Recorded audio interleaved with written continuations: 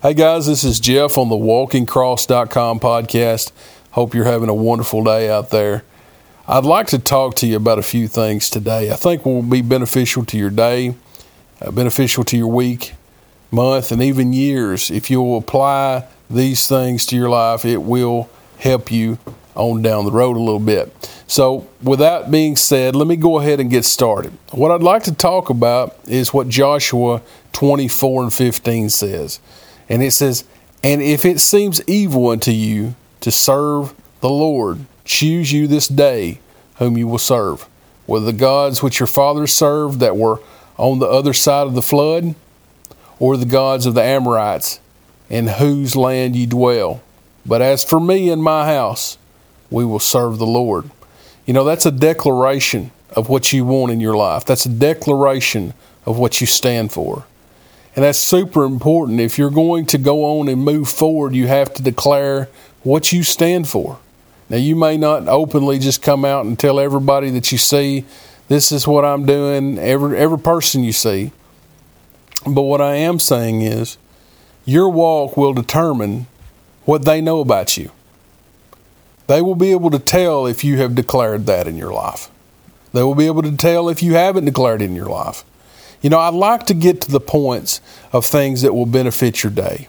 I like to get to the things that I think will change your life if you apply them. You know, and a lot of people out there, they think, well, this stuff may not apply to you, or it may not change your life. If you put in application the things that work, you will get better. Doesn't mean you'll be perfect, but you will start to learn. That's what we're supposed to do as humans. We're supposed to learn. You know, it's talking about in this verse to declare, as for me and my house, we will serve the Lord. I think that's super powerful. But always living godly without blemish. You know, that's really hard to do. You know, I believe the Bible talks about how to be perfect even as your Father is perfect. Man, that's a big statement. But you know, it is something we can aim for. It's something we can shoot for. But the Bible says, be ye perfect even as your Father is perfect. I believe Jesus, that's what Jesus wants us to be. He wants us to be more like Him. He wants us to be more like God. You know, where we can be called the children of God. But anyway, moving forward a little bit here, knowing what God says. It's super important. You know, I mean, how are you going to walk the walk if you don't know what God says? Communication with God, talking with God, prayer. It's super important. Another thing is planting good seeds in your life. It's not always what you're planting on somebody else's life. You have to fill up too. There has to be somebody that's speaking into your life. There has to be good things that you're putting in. You know, it's super important for that, because if you get to a point where you're just pouring out all the time and nobody's pouring into you, there's nothing you're getting, then you may just run dry. I mean, you may not run completely dry, but you may be drier than you need to be. So always make sure that you're putting the good in. And that's listening to things that are beneficial. That's listening to things that are faith. That's listening to things that are upbeat, not negative, not pessimistic, you know, not depressing, not the things that just kind of get you down and you think, oh me, you know, oh my, you know, type of thing. You're looking for the things that uplift you. You know, think on good things. Whatsoever is good, think on these things. You know, the Bible talks about that, thinking about good things. It's super important that you focus on your thoughts. You know, I've said it before. You can't always control the thoughts that's going through your mind. But if you can choose those moments that you become aware of there's something negative, if you can choose, listen, I don't want to think about that. There's nothing that can be gained from that. You know, I think about a lot of times we focus on things that we can't do anything about when we need to be focused on doing what we need to do right now, and also thinking about things we can do something about. If you can't do anything about it, then why are you thinking about it? Why are you dwelling on it? Why are you dwelling on how somebody feels about you?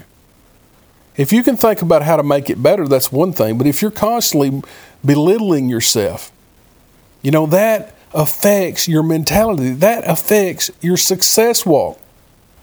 I say success walk. It's a phrase, but what I'm trying to say is it affects your ministry. It affects your Christian walk.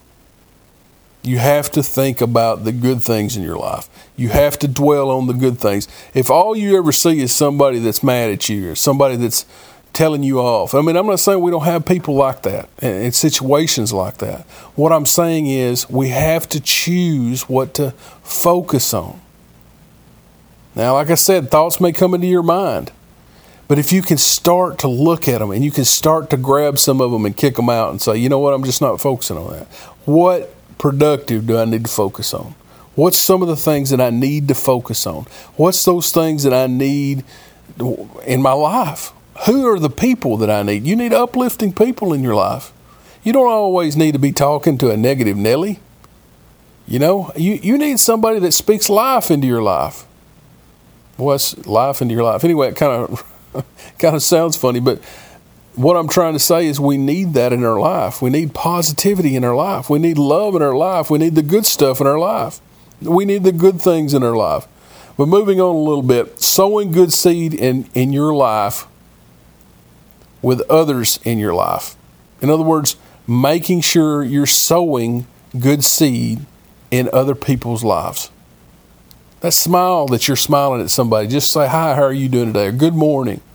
I'm not saying you're fake, but what I'm saying is you're real. You're living your life. You know, the Bible says it kind of like this. I'm going to paraphrase this a little bit, but, you know, I believe Solomon said something like this, and y'all can look it up. But he says, let's hear the conclusion of the matter. Serve God and keep His commandments. You know, that's the whole duty of man. He also said, enjoy the fruits of your labor, for it is your substance. Now, again, I'm paraphrasing a little bit. Y'all can look this up. Y'all need to read this yourself. But what I'm trying to say is we're supposed to enjoy ourselves in the things. I don't believe God just wants us just, you know, walking around that, you know, we just doom and gloom all the time. Now, a lot of people, I'm sure, disagree with me out there. We do have a ministry. Doesn't mean we're always going to be on top of the mountain. I mean, you're going to go through the valleys. I'm getting off subject here. What I would like to talk about with you today is focusing on the good. Action points of things that can change your life. Sowing good in other people's lives means doing good things to other people that benefit them. But I want you to declare over your life. Declare God, you know, in your life. In other words, what I'm trying to say is as for me and my house, we will serve the Lord. Declare that you're going to serve God in your house, and that's what you're going to do. But here's another thing you can do. You can declare what you will do in your day. You can declare what you will do in your life. These are all things that you can do. So I'm going to do this or I'm going to do that. But if you wake up every day and you declare what you're going to do that day, it's going to be powerful. When you set your focus on something, you know, it's powerful. When you declare what you want to accomplish today, it's super important. It gives you energy. I believe that. You know, I've had one of these days today where it's been really kind of tough for me to get going. But I tell you, I did it. And it was hard. Because for whatever reason, I just didn't seem like I was into it today. But what I done was I got busy. And I said, you know I don't feel like this, but this is what I'm going to do. And you know what? I'm going to do this and I'm going to do that. And I had it all lined up about what I was going to do. And then I got started. And then I got momentum and it changed my day. Here's the thing, guys. We only get so many hours. You only get so many days in your life. Now, you can choose to do what you want for the most part with those days and those hours.